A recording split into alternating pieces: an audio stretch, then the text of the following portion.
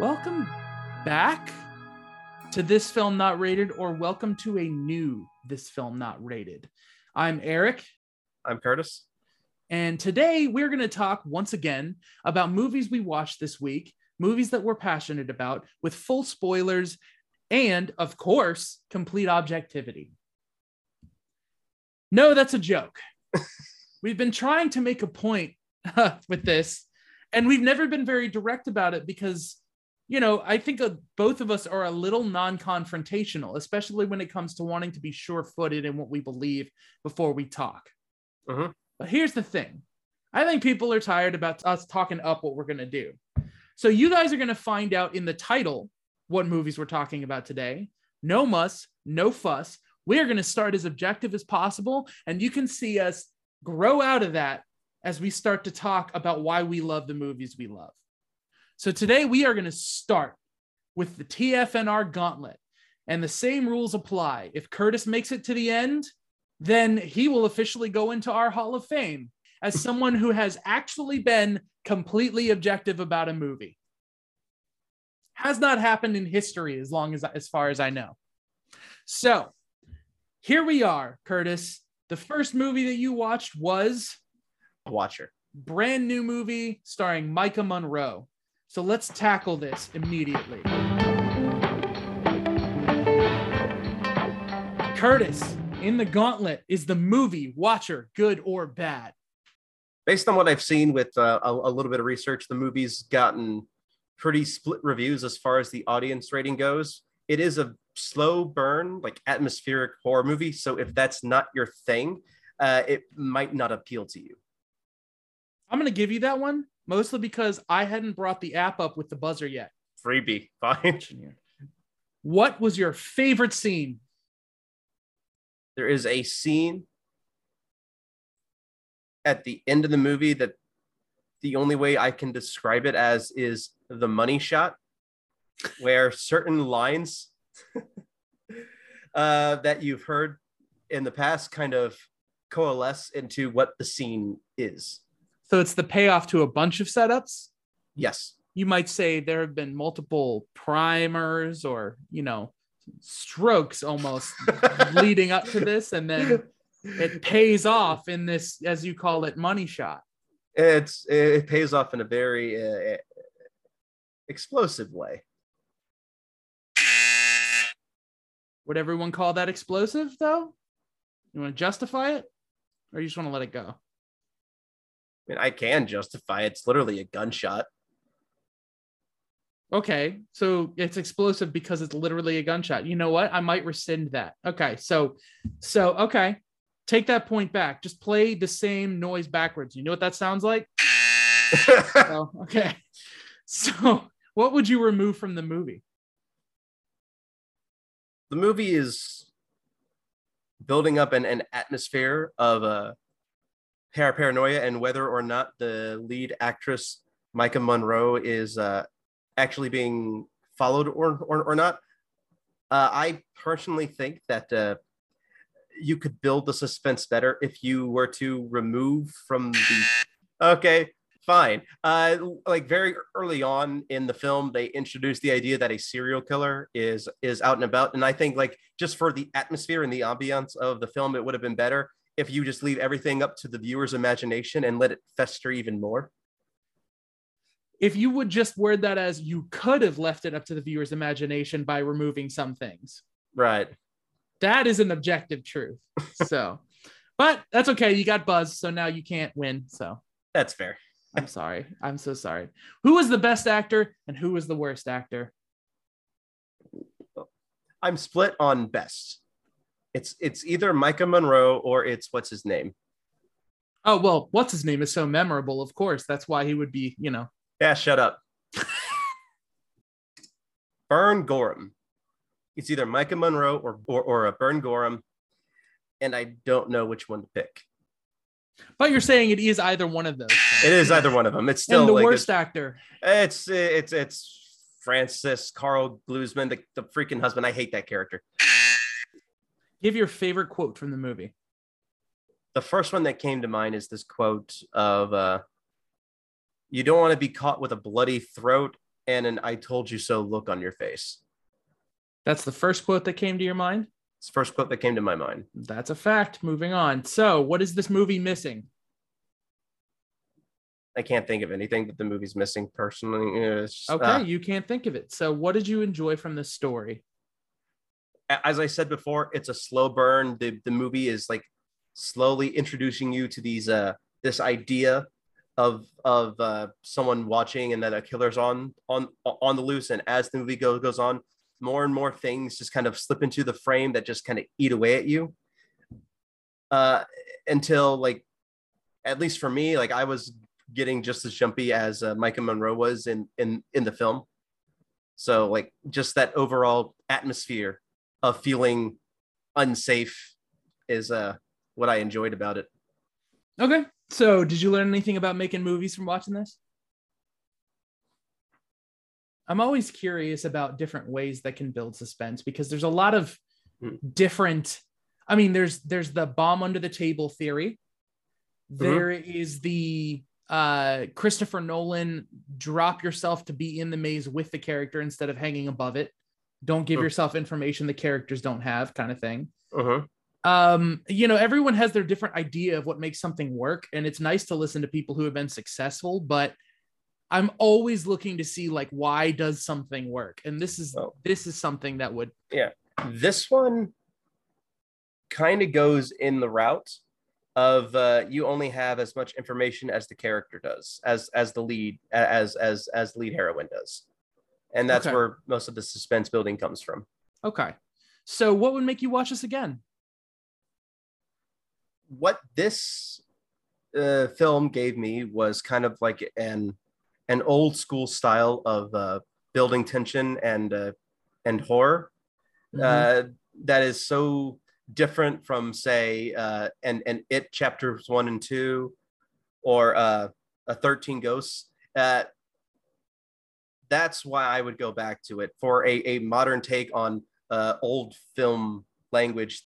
Okay, no, it's subjective anyways, because you're talking about, that's like your opinion of why you would watch it again. So once you give your opinion, you're screwed. But I'm curious if you can break down just a little bit for them. Put that in your own words. Tell me. So, like, when she's like in a grocery store and the camera's following her, the camera's focused on her, and then just out of focus to, like, the right of frame, you see someone slip in, and it looks like the person that was just sitting directly behind her in the movie theater. And as she notices it, the camera focuses in on that. Oh, so the camera is literally, it's kind of an under control dictating that you see what she sees, kind of thing. Yeah, like, for most of the movie, there are some shots where that obviously isn't the case, but for the most part, the camera is doing that. So would Nicolas Cage have made this movie better? Honestly, I honestly think that he might have ruined it. That buzz is just because that's a lie. When I think Nick Cage in a horror film, I think like wacky, over the top, like Sam Raimi blood and gore violence type. This is not that. This is like the opposite of that. So you made it out of the gauntlet, and you know what? I just want to know, what about this made you want to watch it? So I was going to see, I think I was going to see Jurassic World Dominion for the first time. And sorry. See the vein in my head? Yeah. That's about to pop. Because of Dominion? You mentioned Jurassic World Dominion. Sorry. And a simple trailer for this popped up, and it instantly reminded me of Rear Window. So what I thought I was going into was like a like this old school Hitchcockian, like, kind of suspense thriller type thing. And I kind of got that. Yeah, that sense of paranoia is Hitchcockian. Hitchcock is defined.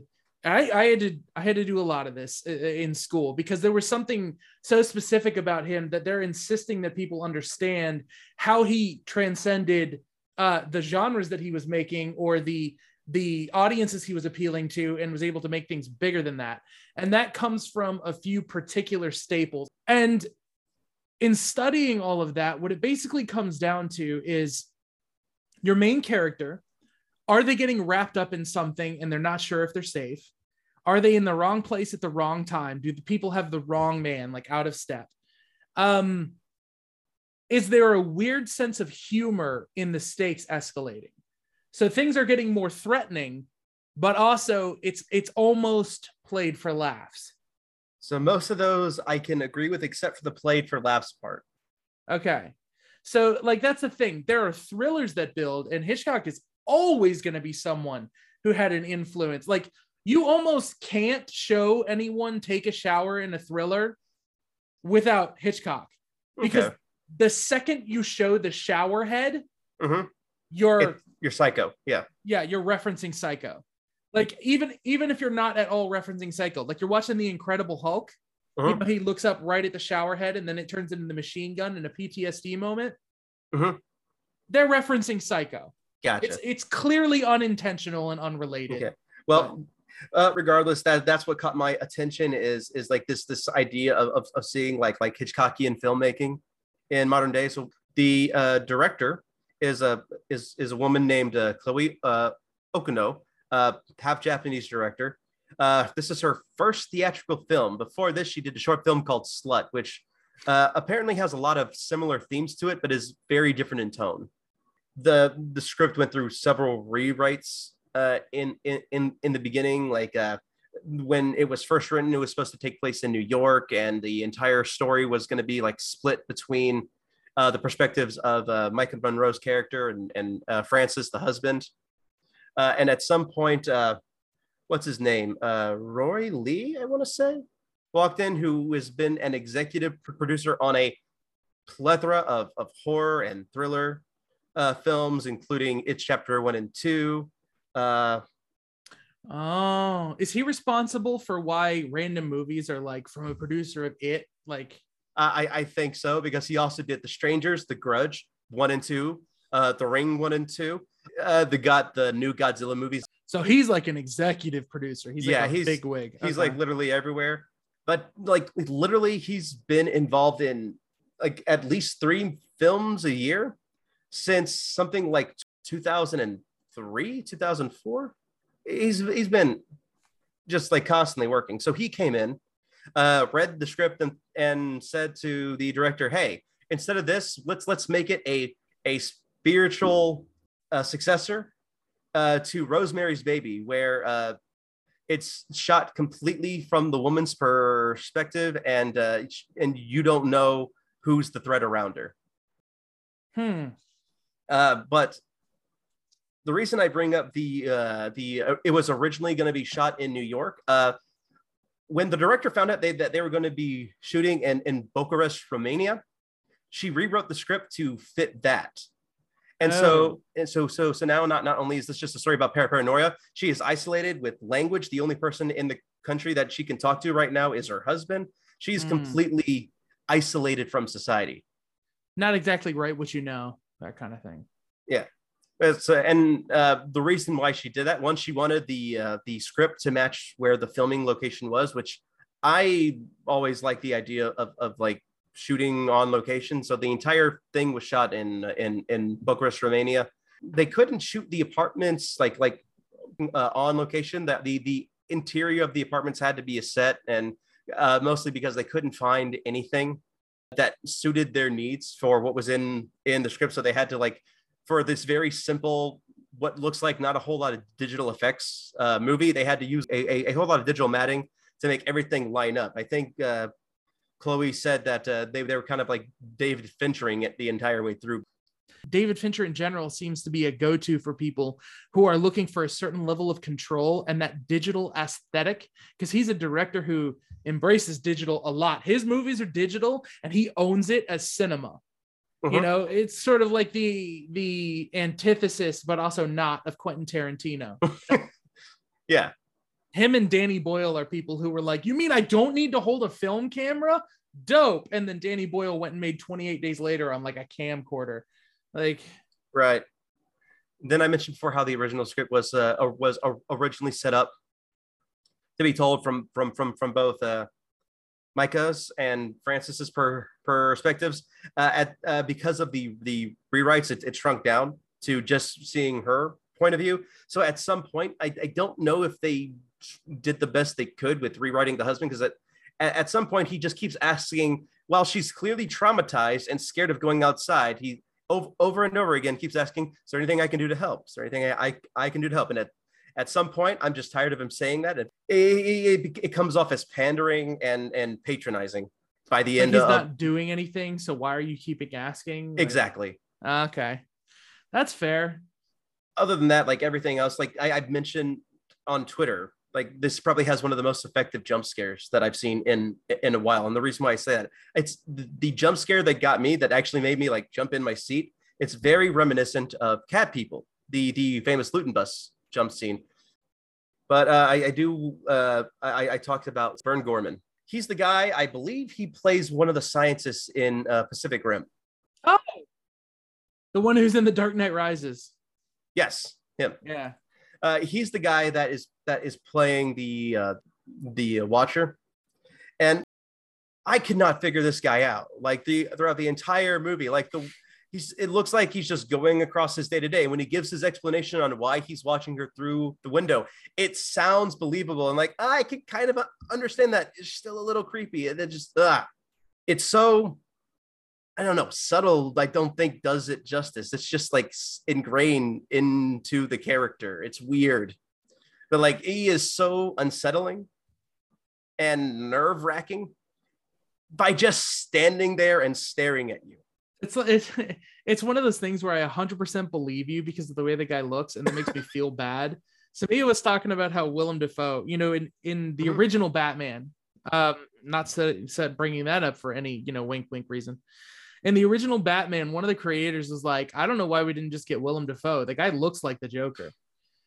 And Willem Dafoe once mentioned on Saturday Night Live, you know, everyone always says that I should do the Joker because I look so much like him, which is, of course, what you want to hear about yourself.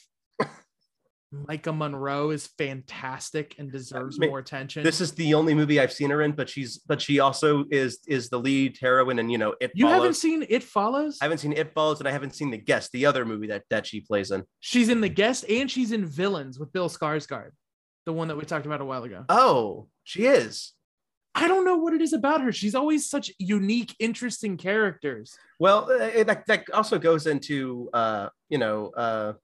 Watcher, because like at the beginning of the film, she's like this bright, vibrant, I'm gonna stand out because that's who I am character. And as she gets more and more paranoid, like at the beginning, she's wearing like red clothes, some stuff that makes her pop.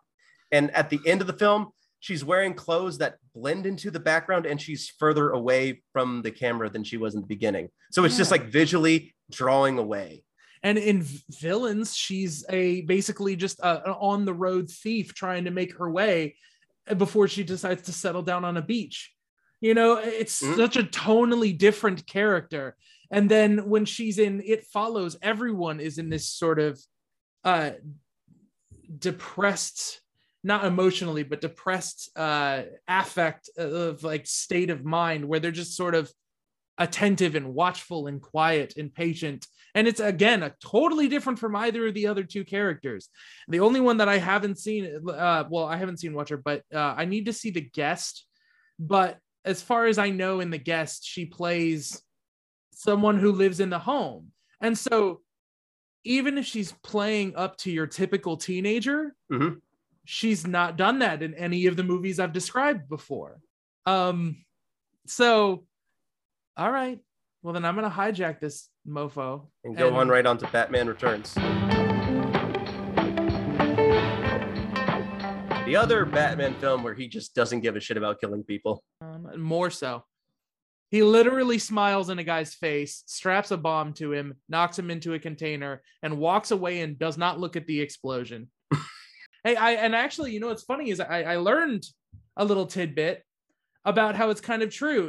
My theory was, coming off of the 80s, if you chose this character to not live up to that sort of action shoot 'em up thing, people need a hook, a reason to accept Michael Keaton, who they had no faith in, as this action hero that can live up next to them. And apparently Sylvester Stallone's reaction to Batman was that it changed cinema. And Batman is kind of a huge milestone. If you think, we had Star Wars and it had Luke Skywalker, and he wasn't exactly, you know, the beat his chest 80s sort of hero. But Star Wars was its own sci-fi thing. Batman took the action hero And instead of having to spend all their time in the gym, just strapped on muscles.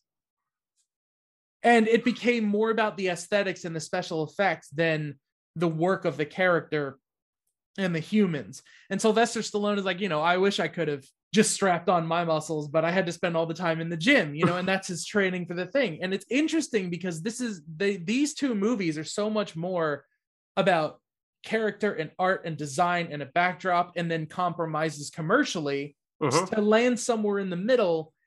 And it really did change things from then on forward. If you think that's 89 and we move into the 90s, we're starting to burst into cashing in on IPs and having these things be special effects driven films. We have Will Smith star in Independence Day 2 years after this. So the landscape of what the blockbuster looks like is shifting into these mega blockbusters that are super pumped up with a bunch of funding to hit the special effects quota and keep upping the ante in terms of action and explosions and things. But that's not what Batman Returns wants to do. Oh my gosh, if the MCU's aesthetic was Tim Burton, you know how each one of the MCU is like, it's an MCU aesthetic movie, but with a particular slant towards a genre, right? If you just pretend that the MCU aesthetic is Tim Burton's aesthetic, this would be the romantic comedy. Okay? Yes, it is covered in death, and yes, it is covered in the macabre, but all of that is sort of laced into the background of, I think Ed Wood, Edward Scissorhands, even Nightmare Before Christmas, all of these are laced with death and all this stuff as a backdrop, right? Right. And so where Nightmare Before Christmas is an undeniable romance and something heartfelt, you still have people trying to poison and kill each other and all this sinister stuff going on, played, light. Now in Batman, and this sort of beautiful twisted parallel is brought up, where you have Catwoman who becomes Catwoman, and it's like she's killed, but in a sense she is also split. And they constantly have the characters mirror each other with some of the cheesiest dialogue ever, but also some moments I really enjoy. And it's Bruce, a scene that really just wraps this whole thing up for me is pretend it's not a Tim Burton movie for a second. Pretend it's just a billionaire with a secret, any secret, but fill in the blank for a rom-com. Okay. And the girl, fill in the blank for a rom-com. So think like How to Lose a Guy in 10 Days. So they're at the mansion, and Bruce Wayne is like, I have to go because I saw something that Batman is needed for. And she's like, oh crap, that's the thing I set up with the Penguin that I need Catwoman for. So the both of them makes an excuse to Alfred and tells them to tell the other one, I'm sorry, I have to leave. And then they immediately go meet as Batman and Catwoman. And then it's this gorgeous thing when they both end up as Bruce Wayne and Selina at a dance. And Batman recites back to her quotes that she said when she was Catwoman once he pieces something together. And the reaction is like, she's like, oh crap, do we have to start fighting? Like, it's like, I don't want to fight now. Right, because and there's this balance where Bruce Wayne is still struggling to explain what he is. And I definitely see trails that Michael Keaton talks about in this of wanting to define the character, to really get a movie that talked about how he became Batman. Because in the first one, he's dancing around how to explain himself to Vicky Vale. In the second one, they make it really clear he has no idea what's going on in him, that he's divided as a person between Batman and Bruce Wayne. And he sees that in Selina and Catwoman. And he's like, we're the same. We need to be together. But Selina ultimately can't let go and has to go for revenge. And that's just the beginning. This core romantic comedy happens in the middle of just this macabre, twisted, the Penguin is the Penguin kind of iconically, but there's an icon that I never pay attention to. And that's that one of the umbrellas he carries around the most is like a child's mobile. Oh, it's got toys hanging from it so that it can spin. That's a nice touch. Yeah, because his whole thing is he's fractured over being abandoned by his parents. Yeah. And it's like he's never letting go.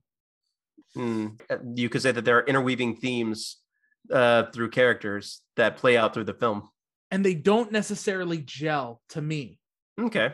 There are so many great scenes because they do such work building the characters that just letting them play off of each other, like Catwoman dancing around, potentially eating his bird. So he picks up a umbrella and threatens to stab her cat. So she opens her mouth and lets the bird fly out. Like, and the whole question is, can I trust you? Mm-hmm. And they sort of visually establish, you don't cut me, I don't cut you. Okay. Anyways, I don't know. What's your experience with Batman Returns? When's the last time you saw it? I've only ever seen it one time. It was probably something like 15 years ago. I remember enjoying it though. Like culturally, this film was like, it was a big deal because like I have like very early memories of like being at a childhood friend of mine's home. I'm not going to say their name because they have no, because for reasons. But I'd be playing with them in like a room, and I would look up on one of their shelves, and they'd have statues of the Penguin from that movie. And like, it's my first time experiencing something like that, where someone liked something so much that they had like these very like well detailed and articulated statues that are just decorating a home. It's funny how much Batman, those movies have this cultural seepage. It's still an appropriate word, I think, for Batman Returns. I love this movie, by the way, but it is definitely gooey. I mean, it does. I mean, like a good portion of it does take place in the sewers. So there's obviously the relationship that they're trying to go. Tim Burton is trying to realize his vision. And then famously, when he was done, he started interviewing for a third Batman, got into a creative team meeting, and 5 minutes in, he said, "You don't want me to make a third one." And they were like, "No, we do." And he's like, "No, you don't." And he walked out. And like, he was no bad blood. He just was like, obviously you guys don't want my thing anymore, because they had to make deals with McDonald's and do toys and merchandising and all that. But then kids went to go see the movie, and there's these cheeky little videos of like a kid being like, "I've seen the movie multiple times now because it bothered me so much." And like, it's so weird. And it's that disingenuous sort of 90s culture shock thing where you show someone something weird and scary, and all of a sudden they're like, "And you tried to peddle this to kids because it was at McDonald's." And it's like, yeah, okay, but the parents have control. And right. It's not like people forget we lived in an age where media was moving so slowly. Yeah, no, like that these people had to work to make a big deal out of this. Like, yeah. And so it's sort of like, I love Christopher Walken. I like all the performances, like across the board, just live up to whatever they're trying to serve in the moment. I'm not sure how well it gels, considering how hard it was for my brain to track exactly what the story is the first couple of times I saw it. I'm slower in general as a person, but eventually it clicks. And I enjoy what's going on here. It's just, it's so unique. You're never going to get a Batman movie like this. You're always going to get a Batman movie that's trying to be Batman and reference the comics and do all this. You're not going to get something that's trying to shape its own world. All right, with that being said, let's get on to something a lot less serious and a lot more creepy with John Carpenter and, the Prince of Darkness. The Prince of Darkness. Which is, let me just ask you straight up, the Antichrist, right? It's the essence of Satan is being contained inside this old church, and I bring a whole bunch of mathematicians and researchers in to study it and see what's going on. That's the whole concept. So, research team. Did not know that. So, what made you want to watch this? It first came to my attention back when Red Letter Media was doing their review on all of John Carpenter's films, but also it's John Carpenter. I like John Carpenter films. I like the way he directs things, the way he stages. He has a great feel for tone in films. Even if it's one of his more like hated films, like Escape from LA, I'm gonna want to watch it. Just to have known. Yeah. I kind of feel that way about some, like I like Johnny Depp's filmography. There are a lot of movies he's made not in the US that I had never heard of. Every once in a while there's a person you're interested in, and so you just want to know their work and that work's relationship with culture and Yeah, Yeah, and that's me with John Carpenter, and I think that, it's me too. yeah, and the way this came to John Carpenter, it was like he had a thought that he wanted to see, like the way that I've seen the quote. He wanted to create some sort of ultimate evil and combine it with like this idea of matter and antimatter, and that's where Prince of Darkness came from. I don't know how much research he did on the subject, but there is a whole lot of talking in it, and it almost doesn't matter. The talking, it kind of gets drowned out in like the background, and you can like just get lost in the act in like the feel and tone of everything.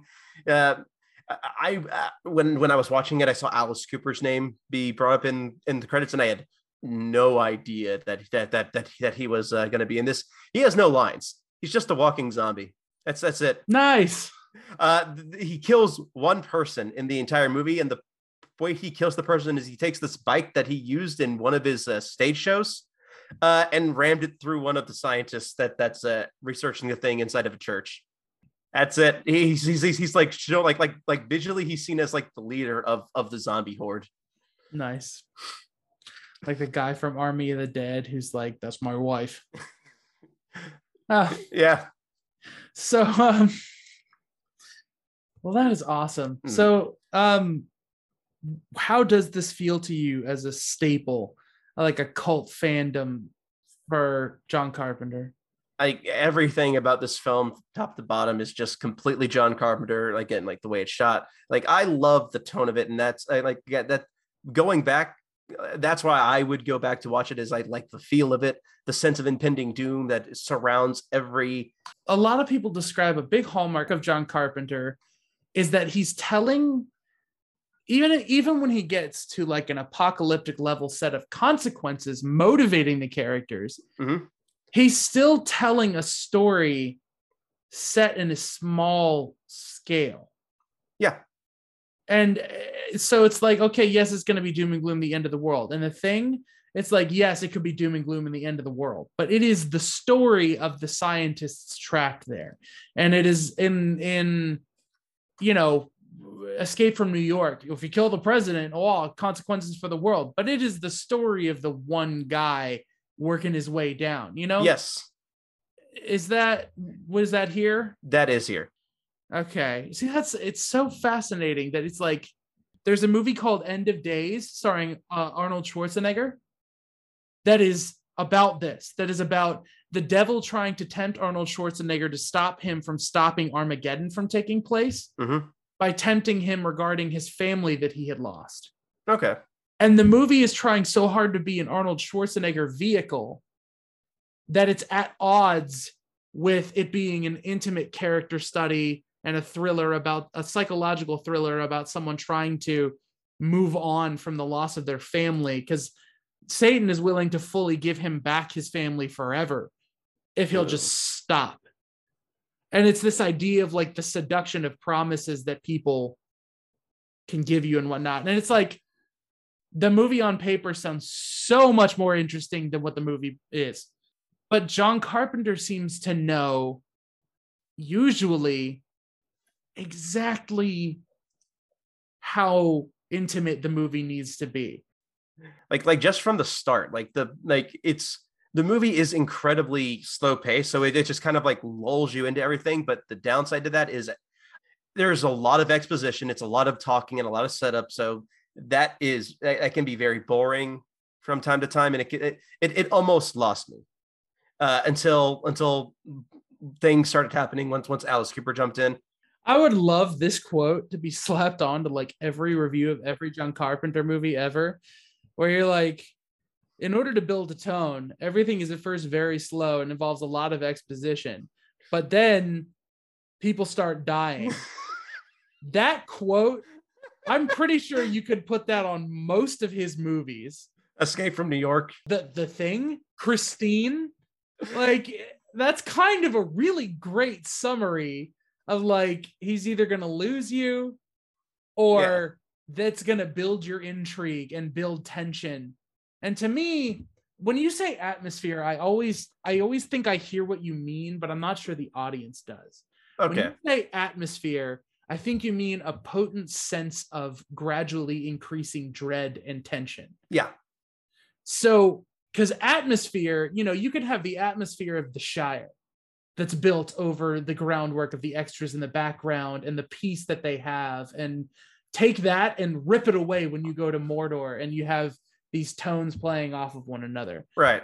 But a John Carpenter thick atmosphere of dread and tension. And then there's something about just like the choice of, I don't know if it's the choice of film stock or lenses. I don't know what it is because I don't, have experience a lot in that. But his movies feel like they have a grit and a grip on your eyeballs. Oh, yeah, for sure. And there's this thing that he talked about, that was talked about in behind the scenes making of Halloween. Mm-hmm. That is, I've been talking about George Lucas and those film school students as being students of pure quote unquote cinema. Yeah. That the images tell you the story. The interesting thing about Halloween is it's like the opposite. The way they talk about building the movie is about building the movie based on what you don't know and can't see. And that's a rule of thumb that people come when they're coming from more of an approach of storytelling. And it's weird because both of these things are cinema. It's what you can see and what you do with what you can see. But it's also arguably more about what you can't see.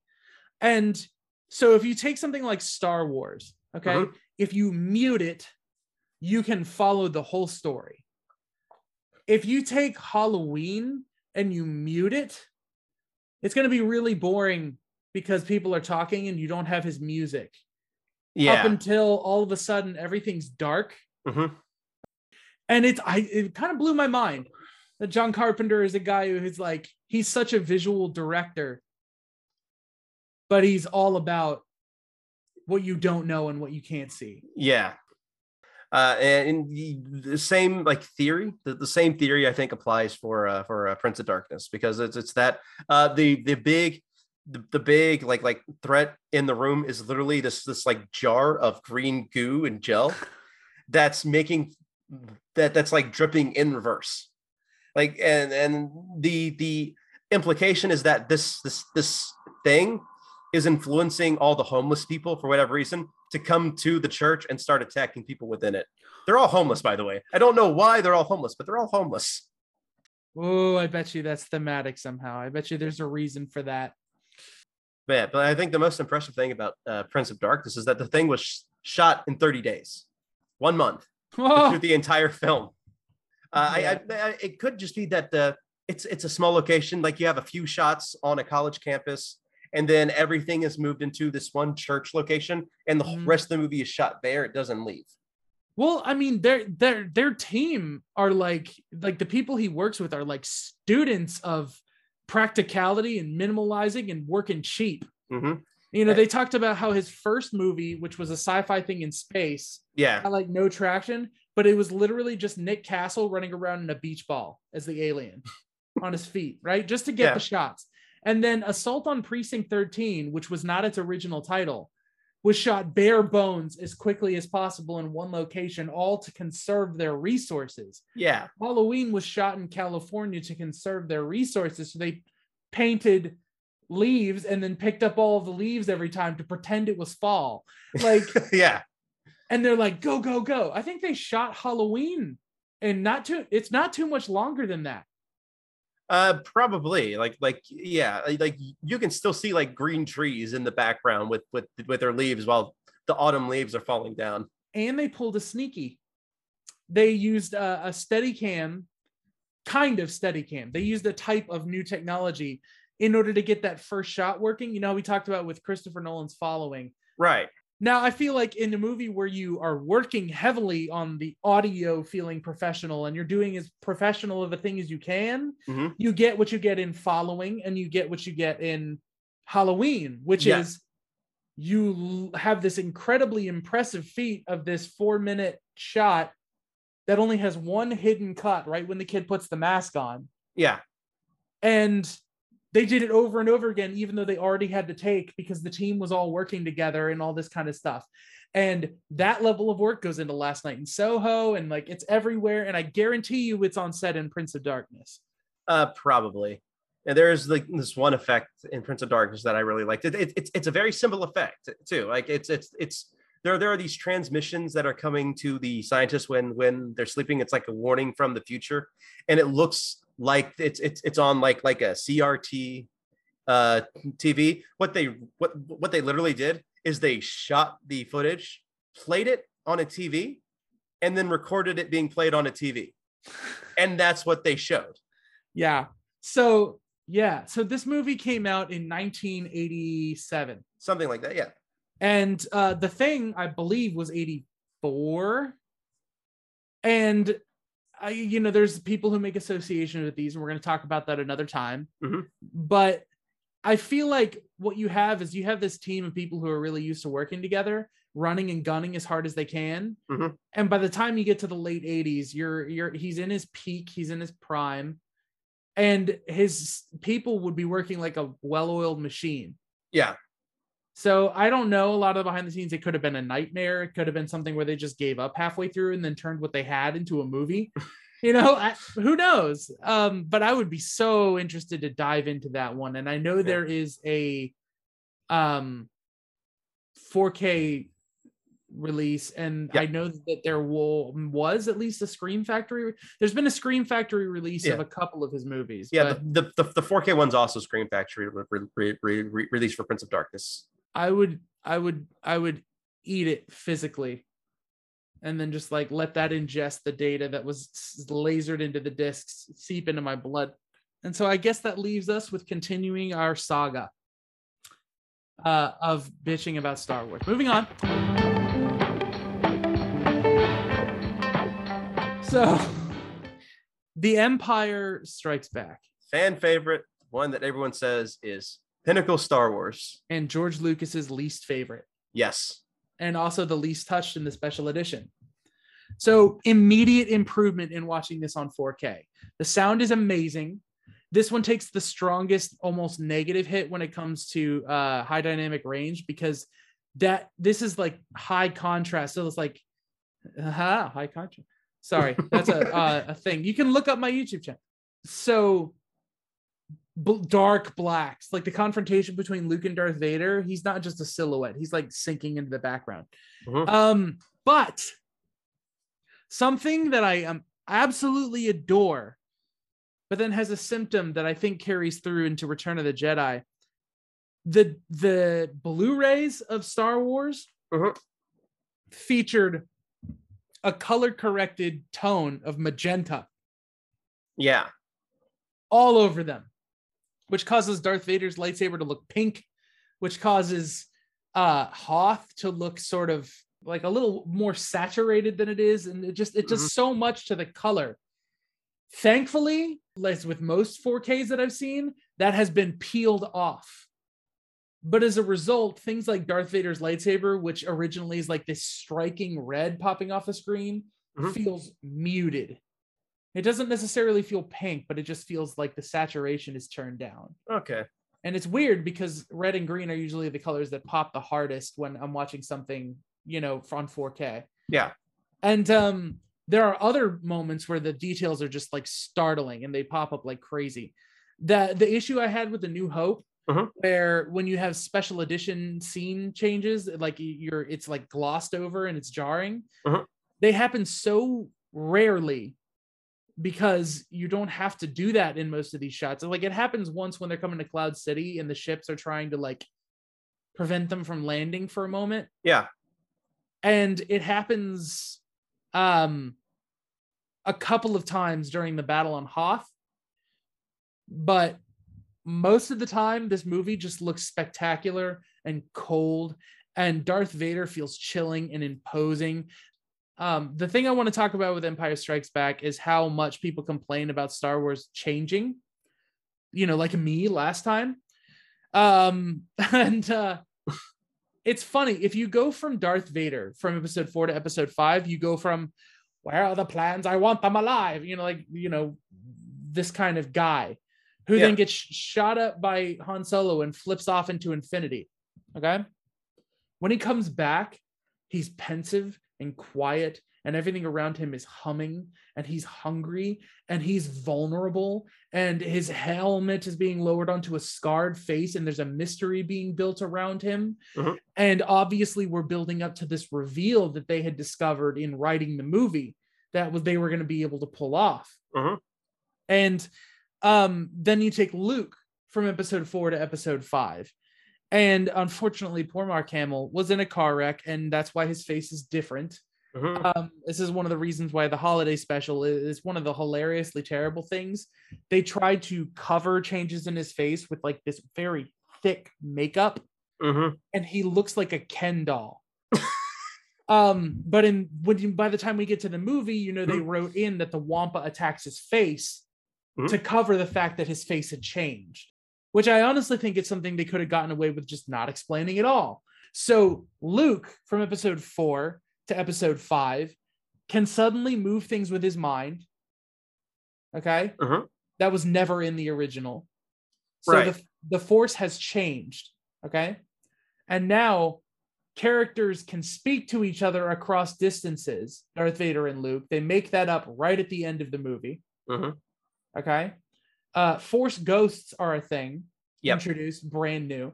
So what the Force is changed with no explanation, even when he gets to Yoda. Now you get a hint at the end of the original Star Wars that Obi-Wan can talk to Luke from beyond the grave. Yes. But, you know, he then arrives as a Force ghost once, but then he's still a voice in Luke's ear, and you don't 100% know what that means. And Han Solo, you see him, he's the guy at the end who overcame this arc and wants to help the rebellion, but now he's dealing with this idea that he has to pay Jabba back. But he's so obsessed now with developing a relationship with Leia. Yeah. He's already at 100 from the beginning of the movie. Yeah, it's really weird. Almost like, it's like he's saying goodbye. He wants Leia to have this like intense reaction to him going away, and when she doesn't, well, he gets pissed off. I'll just say he gets pissed off because, like, you know, in the first movie, he brings up whether them being together could happen to tease Luke, who's really interested in Leia, and that's the last you hear of it. Yeah. And in this one, it's like they're gung-ho for this romance. And I honestly feel like the whole world would be different if he didn't say, I know. Yeah. If he said, I love you too, I think as time had gone on and we had seen how aggressively he pursued her, and he didn't have that sort of suave influence of Harrison Ford, we would be comparing him to Anakin. I think you're right. And again, it comes out of nowhere in context of the first movie. Right. So what's fascinating to me is Empire Strikes Back is this huge swing at building almost entirely new everything. Yeah. Okay. New rules for the Emperor. There's an Emperor, you know? It's not just, I know they are the Empire in the original, but the Imperial March wasn't even music in the original. Right. And I think they brought up the Emperor in A New Hope, but like there's no communication with him. He's just like this figurehead that is just like this mystery man. We don't see anything with him. Well, kind of. I mean, I think they acknowledge they're an empire, but they don't really talk about it as if like they're high on the chain in terms of it. Nobody thinks of Darth Vader as being the Emperor's right-hand man. He's right. No. Yeah. They're all just cogs in the machine, including Darth Vader. Yeah. Well, and it definitely seems like a pecking order, and it seems like Darth Vader's below the pecking order with Admiral Tarkin. So that has changed, and it's just bizarre to me. Just really wrapping your head around this, that until Empire Strikes Back came out, people were huge fans of Star Wars, and they had never heard dun dun dun dun dun dun. They had never heard it. For 3 years, people were fans of Star Wars, and that didn't exist. Right. So there's John Williams again carrying the whole team. No, he's not carrying the whole team. These movies are great. So Empire is again iconic because they reversed the structure of the story. The big climactic battle is the inciting incident of the movie, and it gradually becomes more intimate until the characters are in a bad place. instead of the characters starting in a bad place and fighting the bad guys till they win. Okay. And that's intentionally George Lucas's second part of a story where the characters fall to their worst point when the trilogy is functioning as an overarching thing. Yeah. Empire completely up-throttled everything that seemed to work about the original and just like shot it hardcore. I have money shots again. Jeez. So just shot it hardcore along the rails off into an original space where it showed how much you could do with what you had. What you had is just a hero's story. What you did is you subverted expectations by taking a great Jedi Knight and making him Yoda. By taking the evil person in the galaxy and making him your father. It's hilarious to me that Star Wars is what it was, and George Lucas can look at this, that really Star Wars is a whole different thing after Empire than what it was originally. Yeah. And George Lucas is like, that's my least favorite. There is a big deal, I think, about a villain being someone who has an arc that turns good in the original script for Star Wars that got split into 3 movies.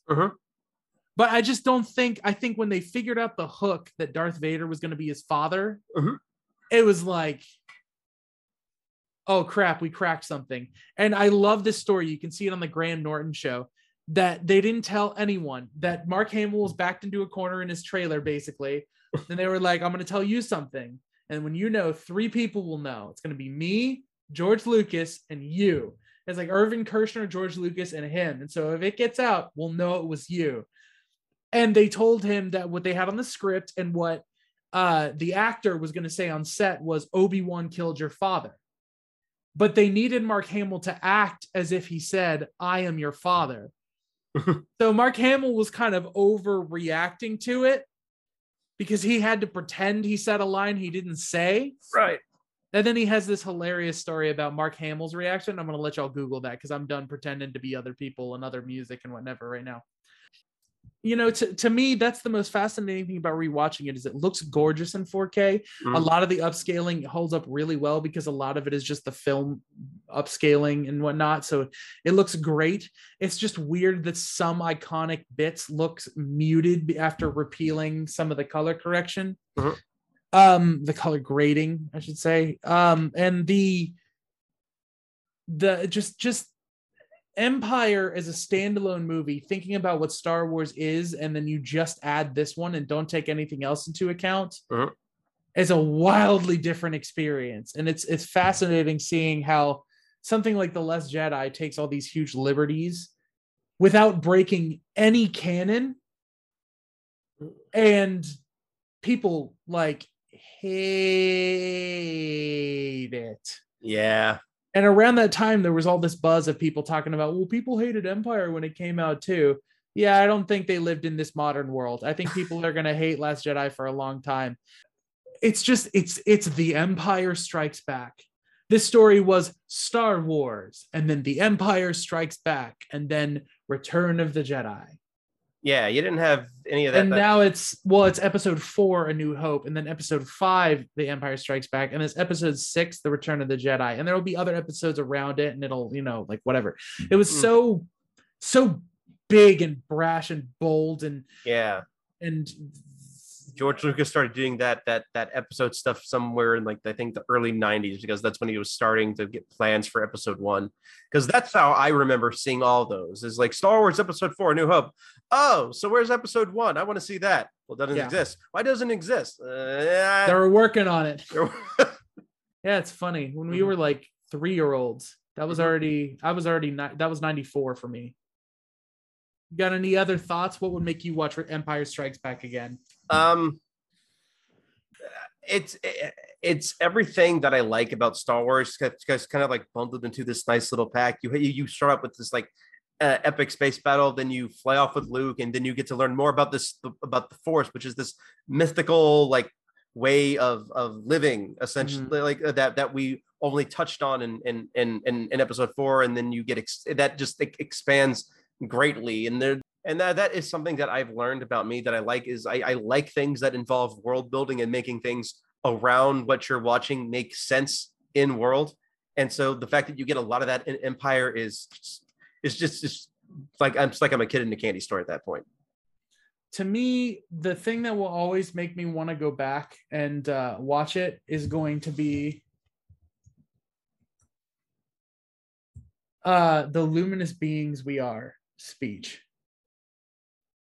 And it's just luminous beings we are, not this crude matter. The sky, the rock, the trees, we're a part of something. And when you're a part of something and you are free to reconceptualize your purpose in this world, then anything really does become possible again. And there's just something magical and freeing about it. So, I guess that's it for this episode of This Film Not Rated. Thank you, everyone, for taking the time to listen to us ramble about the movies that we've watched this week. I am Curtis. You can follow me on Twitter at 90sgamer407, where you'll soon be able to find all the links to my other social media sites. And I'm Eric. You can find me at High Contrast FLM, and you can use that to link to all my other social media sites. Actually, YouTube channel, whatever, other stuff. Yeah. And we're also, remember, we are TFNR CMEL on Twitter. So you can actually follow this and drop comments and roast us and disagree with us. There's a whole world out there of places that y'all bitch on the internet. You could please come do that on our place for a little bit. You're not going to do it. You're too chicken to do it. Yeah, do or do not. There is no try. Yeah, dude, go do it or don't do it. Except for do it. That's the only real option. There is no not do it. That's right. I just made Yoda's quote better.